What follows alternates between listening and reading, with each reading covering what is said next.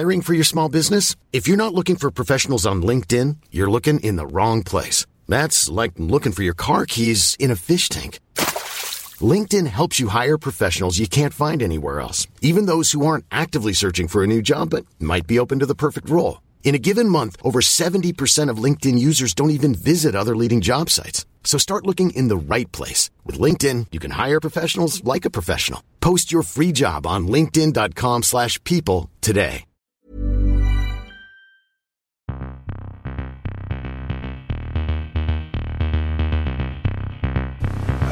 Guten Tag. Meine Herren, es gibt 4 Fragen, 4 Antworten. Die Fragen, die stelle ich und die Antworten gebe ich auch. Da lache ich mir doch einen Arsch ab. An Stefan Effenberg kann man nicht zerbrechen. Ja. War das klar und deutlich?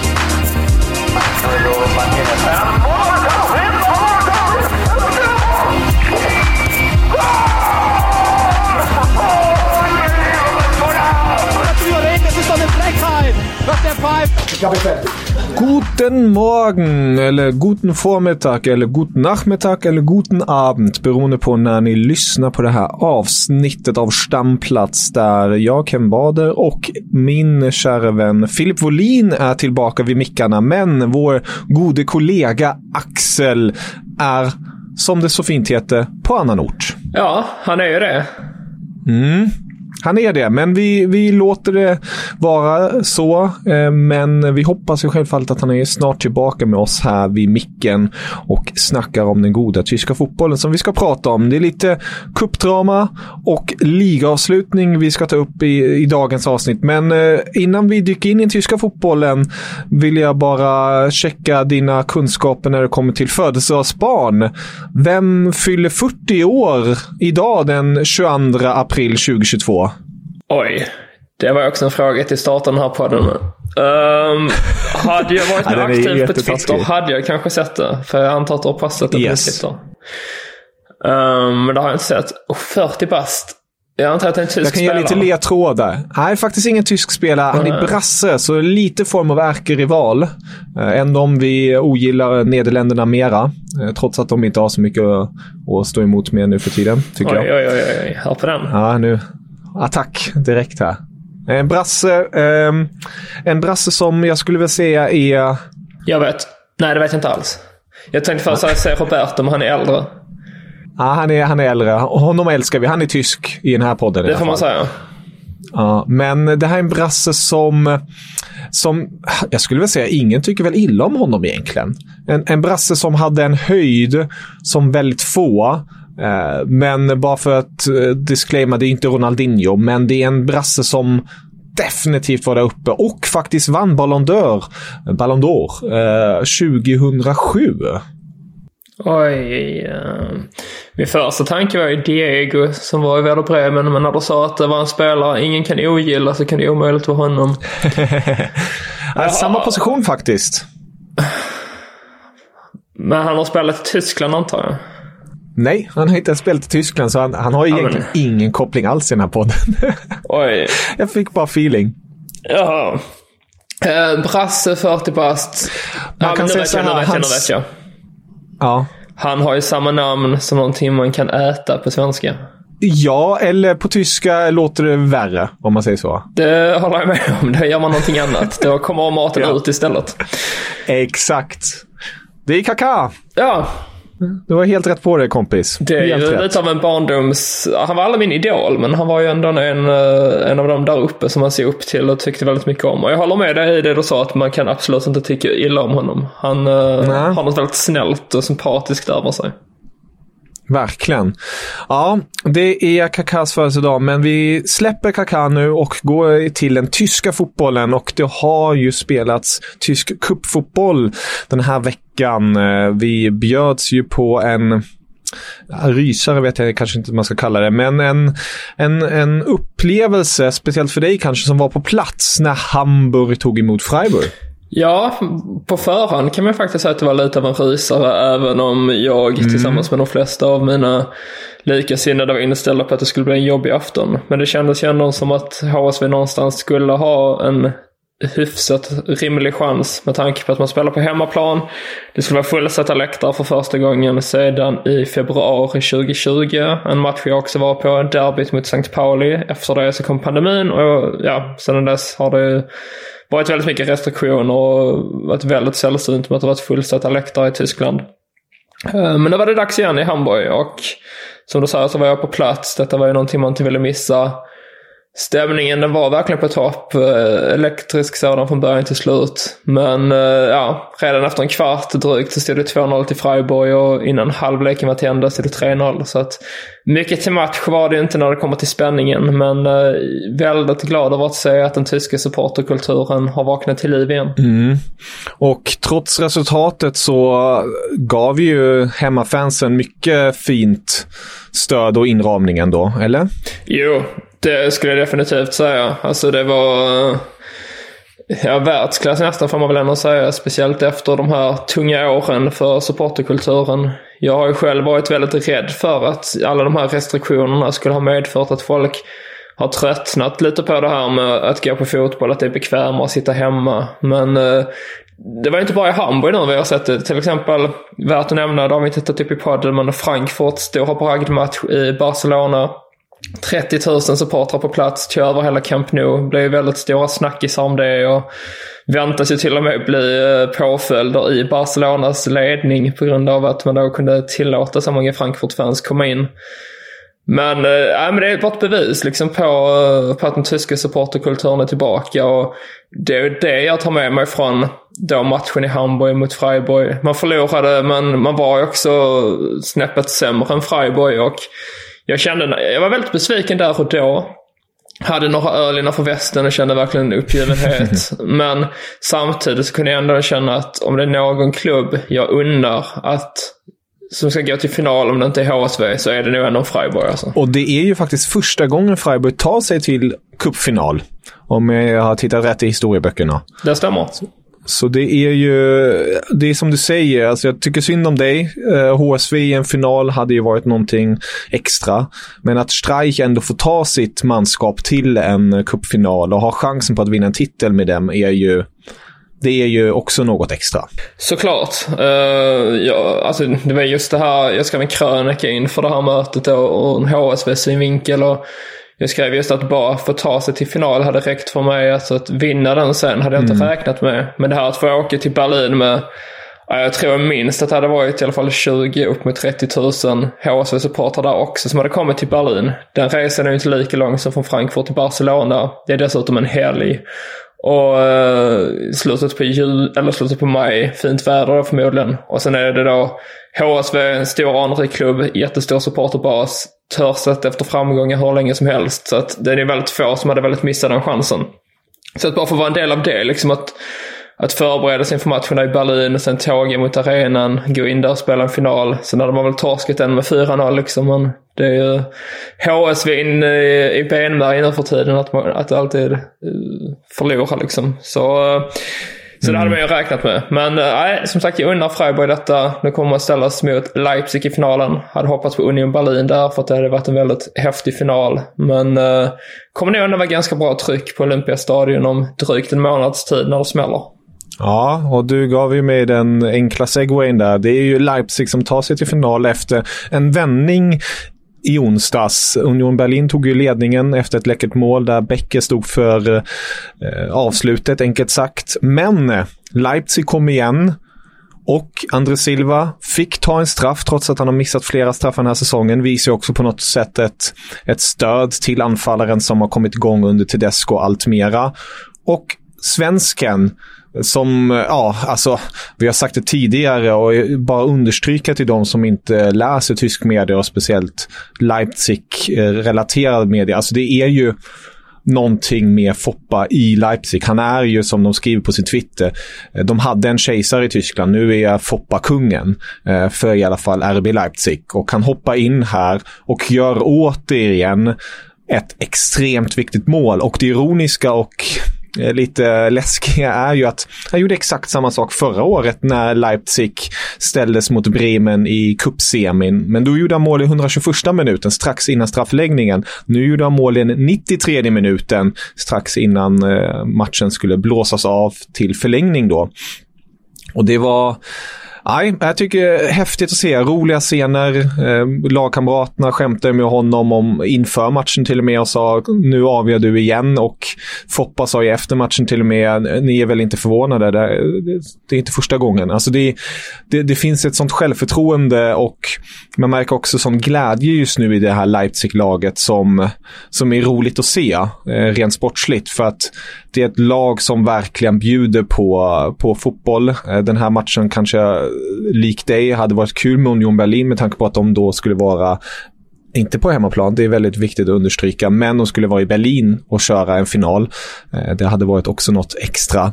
Men att Foppa nu har chansen att återigen, 3:e gången på 4 år var en cupfinal, ta sin första titel, för det är det som är grejen. De har inte vunnit en enda titel ännu och nu står de inför en cupfinal och en Europa League-semi mot Rangers nästa vecka.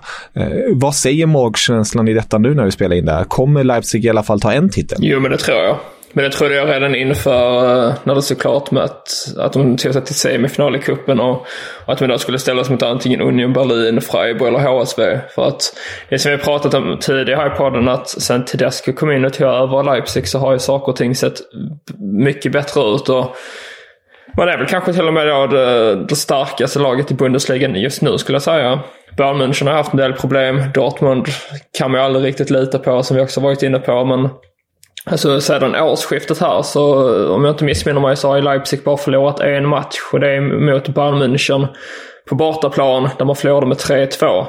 Sen tror jag att man har vunnit i princip resten av matcherna. Det är väl något kryss också där mot något av topplagen, men man har ju gått oerhört starkt, så att det känns ju som att det här alltså, nu kan ju allting hända, speciellt då i en sån här final när allting står på spel i en enda match, men det känns ju verkligen som att Leipzig är stora favoriter där, och jag skulle lätt våga satsa en ganska så stor peng på att det är Leipzig som tar hem kuppen. Men jag kommer hålla mina tummar för Freiburg bara för att man gillar Christian Streich, och Freiburg är en väldigt sympatisk klubb i grund och botten som man verkligen hade unnat en stor titel. För de har ju faktiskt aldrig heller vunnit en titel tidigare. Nej, det ska verkligen sägas. Det är de titellösa som har chansen på en titel. Det har något ändå. Ja, definitivt. Så att det blir en kul final. Hade som sagt hellre sett Union Berlin, eftersom att det är 2 väldigt sympatiska klubbar. Och Union Berlin har ju en extremt stark supporterkultur, så att man hade ju man hade nog kunnat fylla Olympiastadion 2 gånger om med fans egentligen om man hade kunnat. Men Freiburg lär väl också komma upp med allt vad de har, så att och Leipzig har ju ändå en del supporter också, så att det är faktiskt en final jag ändå ser fram emot, och jag kommer som sagt hålla en tumme för Freiburg, men jag håller Leipzig som favoriter. Ska sägas att det också blev rekord när det kommer till publik i Leipzig. Det är dock inte särskilt konstigt med tanke på att de precis har byggt om Red Bull Arena. Så det var 47 069 personer på plats när Foppa han nickade så fint som man gjorde Henrichs inlägg in i mål som gav dem en biljettplats. Och det lite ironiska, bara för att använda en segway återigen på ett enkelt sätt, är ju att Leipzig ställs mot just Union Berlin i helgen igen i ligaspelet, där Union Berlin just nu är på en 6:e plats efter 30 spelade omgångar. De har 4 poäng efter just Freiburg för att försöka få en Europa League-plats, och bakom sig har man ett jagande Köln på 46 och Hoffenheim på 45. Så det är en viktig kamp där, samtidigt som Leipzig är på en 3:e plats just nu med 54 poäng, 2 poäng före Leverkusen, och man har ju fortfarande möjlighet att ta andra platsen, men det ska ju mycket till att de klättrar så högt upp. Men C-platsen känns ju som att de i alla fall i princip har säkrat. Nej, men det skulle jag också säga. Och detta pratade vi också om tidigare, vet jag, att jag sa just det här att då var det att Leipzig jagade en Champions League-plats, men då sa jag att den kommer nu till och med gå med Leverkusen och knipa 3:e platsen. Och det har de ju gjort nu också, tack vare att de vann över just Leverkusen i den förra omgången med 1-0. Så att jag tror de behåller 3:e platsen säsongen ut. för Union Berlins del så är detta lite av sista chansen, känns det som, om man ska vara med i racet om den där fjärde platsen. För att Leverkusen har 52 poäng, Freiburg 51 poäng, Union Berlin 47 poäng. Har man resultaten med sig i den här omgången så kan det bara vara 2 poäng upp till fjärde platsen för deras del. Men det blir väl nog att de får sikta in sig på en Europa League-plats istället. Om det nu blir så att Leipzig vinner kuppen, eller om Freiburg vinner kuppen och slutar på en Europaplats, så blir det väl så att 7:e platsen i ligan blir en Europaplats också. Det borde det bli. Blir det då en conference, gissar jag på då? Ja, det är det jag också tänker, för det är så mycket. Jag vet faktiskt inte vad kuppen ger, om den ger Europa League nu eller om den ger en Conference League. Det är en väldigt bra fråga. Det är ju först denna säsongen det instiftades Conference League, så att, det är lite svårt. Vi får kika på det. Men Europaplats blir det nu i alla fall, oavsett för den klubben som är 7 som det ser ut som nu. För att både Freiburg och Leipzig kommer ju med största sannolikhet att ta sig ut till Europa tack vare ligaspelet. Exakt. Sedan kan vi ju säga att Frankfurt mot Hoffenheim i ett litet, ska man inte tråkigt möte ska man verkligen inte säga. Det kommer bli en härlig stämning och sånt. Men de är lite ingenmansland. Det är lite svårt upp och de kommer heller inte falla ur. Däremot har vi ett riktigt intressant möte på lördagen mellan Köln och Bielefeld. Ett Köln som vi är precis inne på där har hugg på Europa, samtidigt som Bielefeld har kickat sin tränare Kramer och låtit målvaktstränaren ta över, en form av eldsjäl i klubben, för att försöka leda dem till i alla fall kvalplatsen, för just nu är de ju på nedflyttningsplatsen på 26 poäng och framför sig Stuttgart på 28 och Hertha på 29. Så det blir en rysare, verkligen. Ja, men vi börjar närma oss det här skedet av säsongen nu där man verkligen märker hur viktig varje poäng är. Nu är det bara 4 omgångar kvar, så att sammanlagt då 12 poäng att spela om för samtliga klubbar här. Och i toppen så är det som alltid då mycket kamp om de Champions League-platserna, och sen i botten så är det ju väldigt jämnt nu. Och som det ser ut just nu så känns det väl då som att Bielefeld är det sämsta av de 3 lagen som gör upp där om kvalplatsen eller den sista säkra platsen i tabellen, samt då den som kommer åka ur. Men i och med tränarskiftet nu så kan ju allt hända. Alltså Bielefeld har ju ändå tidigare bevisat att man kan stå upp med ett ganska starka lag. Man har en bra defensiv. Sen är det väl offensiven som haltar desto mer, men ja, vi får se. Det skulle inte överraska mig om man spöar Köln. För det är ju i grund och botten ett ganska så ojämnt lag. Ja, vi får se det. Bara för att inte gå i ordning när det kommer till själva avsparkstiderna, men om vi går till bottenstriden, så är det ju så att Hertha Berlin ställs mot Stuttgart i en extremt avgörande match, med tanke på att Stuttgart är just nu på kvalplatsen och Hertha Berlin är 1 poäng framför dem. Och Hertha stod ju för en viktig insats också senast i ligaspelet när de vann mot en konkurrent, Augsburg, på bortaplan 1-0. Och där var en viss prins på G, både på och utanför planen. Ja, det känns väl som att nu håller på att säga Kevin Prince bara här, men Kevin Prince Boateng. Din namn är det inte, men ni har era likheter, ni har samma initialer i alla fall. Det känns ju som att han visar att han visade vad han vill göra efter karriären som spelare i alla fall. Han vill nog stå på sidlinjen och leda ett lag. Tydligen hade ju Magath sagt också inför mötet med Augsburg, vad vill du spela? För det här var ju prinsens första start sedan oktober 2021. Så man märker ju nu att Magath, han har verkligen satt igång ett maskineri som man måste ändå ge honom. Ja, alla hans medicinbollar och sånt, men han har gjort så att folket äter tidigare och längre luncher tillsammans. Man tar längre promenader inför matcherna och använder ordet just samman hela tiden, alltså tillsammans, för att skapa den här gemenskapen. Och samtidigt är han väldigt tydlig med de som får spela. De måste vilja och måste fightas till 120%. Och då spelar det inte någon roll om du är eller har det lönekontot eller det lönekontot. Här går det verkligen om att vinna till varje pris. Och det verkar ju som att Magath kommer kanske lyckas med det här ändå. Eller vad säger du? Alltså just nu känns det som det. När han tog över så blev man ju väldigt överraskad och då hade de ett ganska tufft spelschema framför sig. Och där gick de ju och slog Hoffenheim med 3-0 på hemmaplan från ingenstans efter att förlorat 10 matcher i rad dessförinnan. Sen åkte man på stryk mot Leverkusen, Union Berlin och sen vann man mot Augsburg. Och nu som du säger möter man Stuttgart i en riktig 6-poängsmatch. Helgen efter detta, det ställs mot Bielefeld som då också är indragna i bottenstriden. Så att alltså, vinner man de här 3 matcherna så är jag väldigt säker på att man klarar det. Och förutsättningarna förändras ju verkligen hela tiden. Och det ska de ju också göra i en sån här jämn bottenkamp. Men ja, jag håller ju Hertha Berlin som nästan störst favoriter nu. Speciellt om man då slår Stuttgart.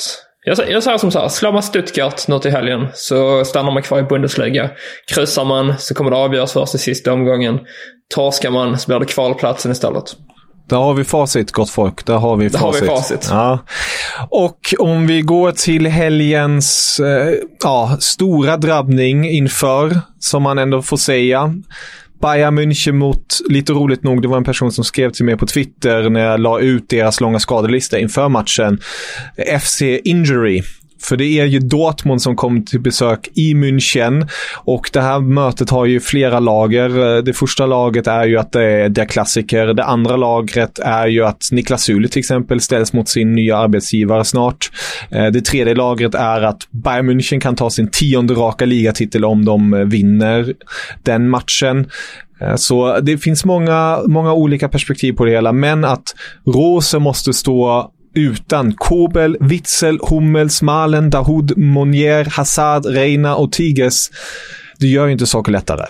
Nej, det är verkligen inte optimala förutsättningar för Dortmund.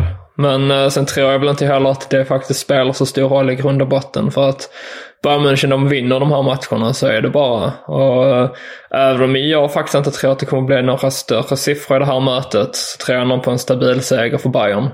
Alltså den klubben har väldigt mycket problem nu, främst utanför planen men även en del på planen. Men det är alltid så att när det kommer till de här måste-matcherna, och så dessutom spelar man på hemmaplan nu, jag kan inte säga någonting annat än att det blir 3 hyfsat enkla poäng. Och att man får fira titeln dessutom då mot en så kallad rival, för att även om man inte har någon lång historia där det finns någon rivalitet, så har man blivit toppkonkurrent, och framförallt från Dortmunds sida så finns det ett ont öga gentemot Bayern. Så att få chansen att vinna och fira titeln inför dem, det tror jag är motivation nog till att gå ut och vinna den här matchen. Det ska dock sägas att det faktiskt har varit någon form av, det låter väldigt larvigt, lite motivationssaknad i Münchenlägret. Det har varit lite deppiga dagar efter uttåget ur Champions League.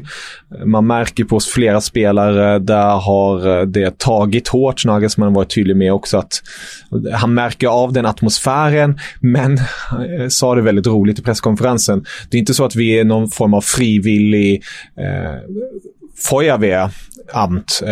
Gud, nu tappar jag brandmän, precis, de frivilliga brandmännen här. Det här vi får betalt för det här. Vi måste leverera och köra hårt. Och det kommer de att göra. Och spelare som Thomas Müller och speciellt Thomas Müller är ju en sån spelare som vill ha den där titeln bara för att bli ännu större legendar i klubben och ge fansen det de förtjänar enligt honom.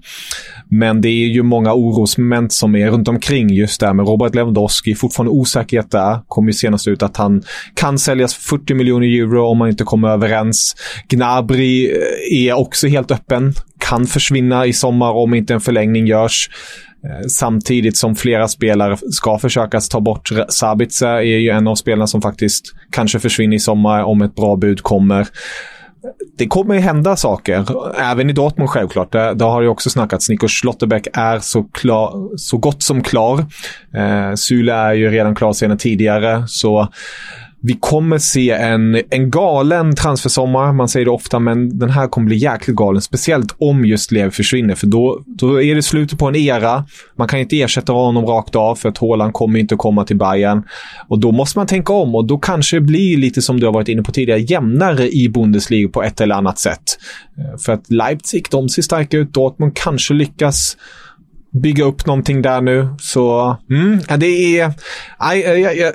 ni märker att jag babblar mycket här nu, men det är jäkligt spännande tycker jag. Det är roligt att det händer grejer, och tråkigt självklart att Bayern och de andra tyska lagen åkte ur Champions League, men då skapar det ju form av nu måste det ske saker, samtidigt som Frankfurt och Leipzig har tagit sig vidare i Europa League som gläder mig enormt mycket.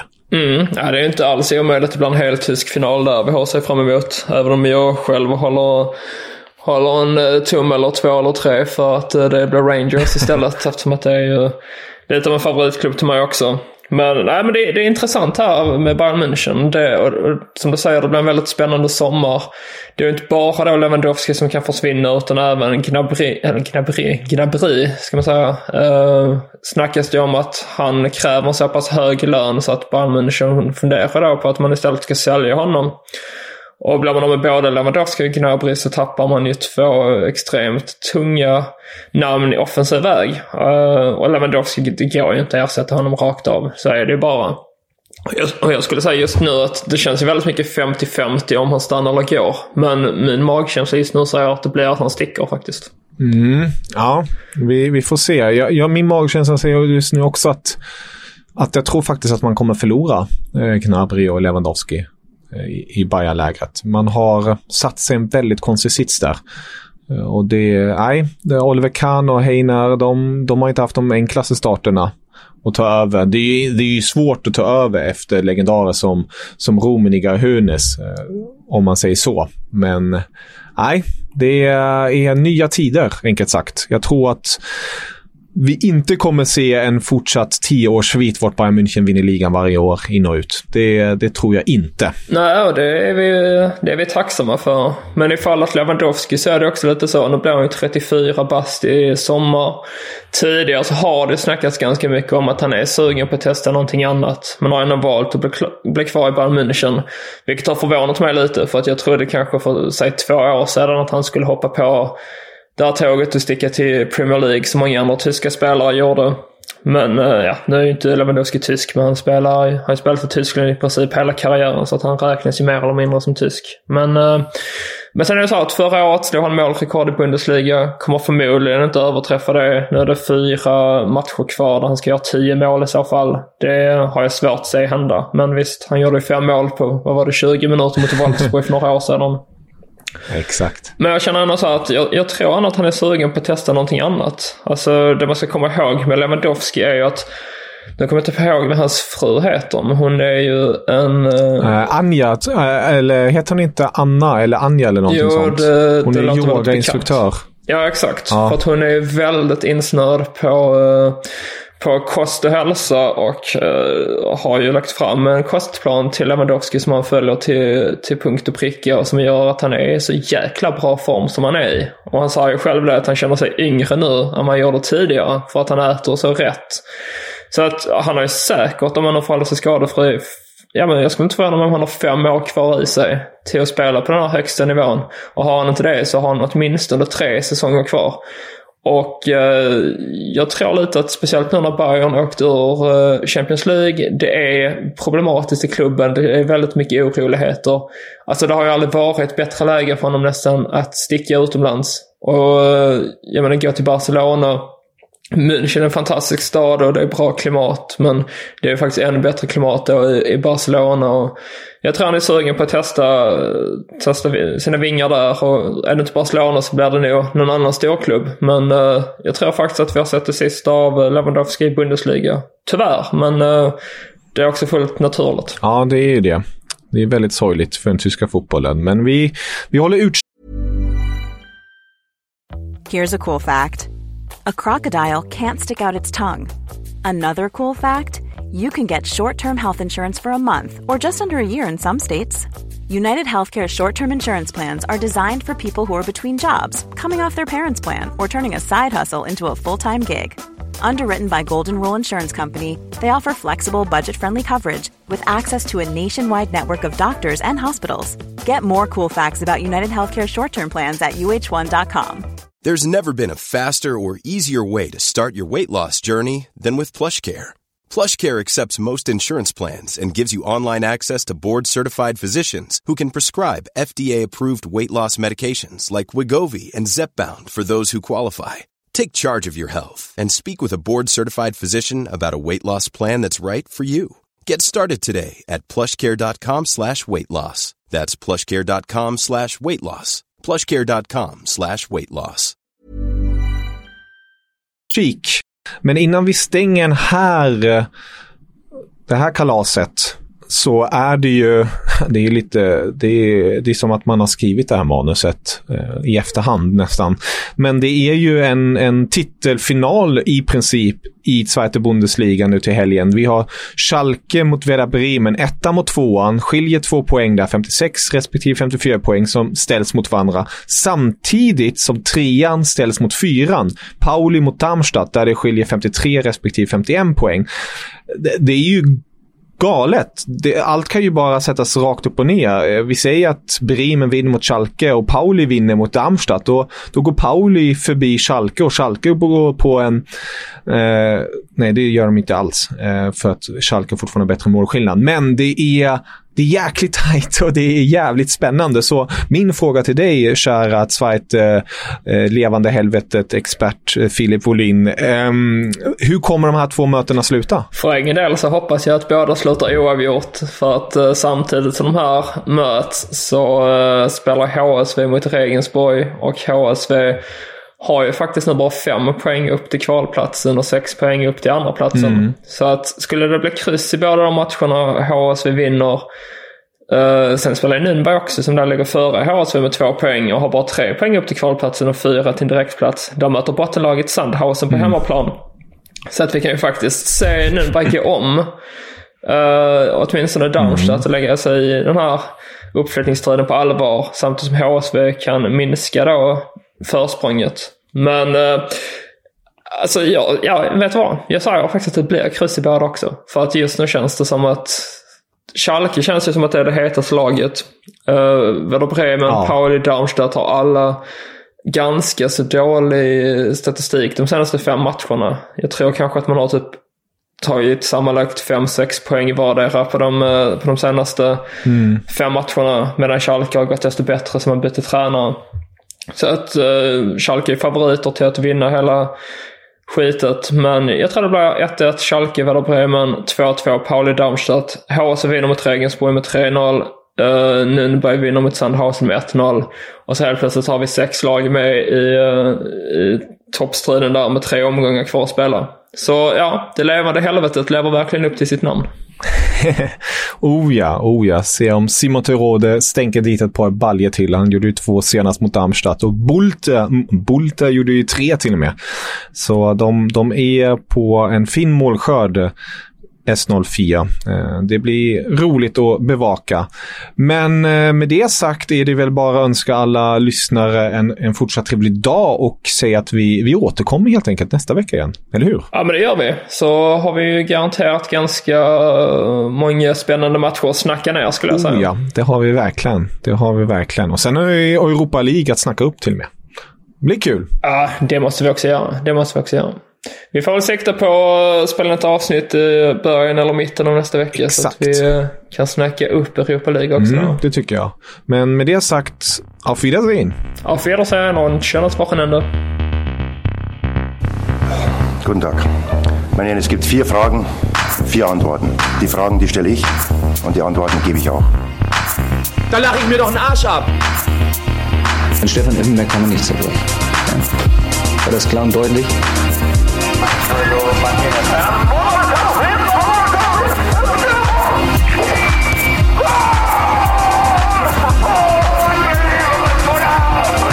Das ist doch eine Frechheit, was der pfeift. Ich glaube, ich werde.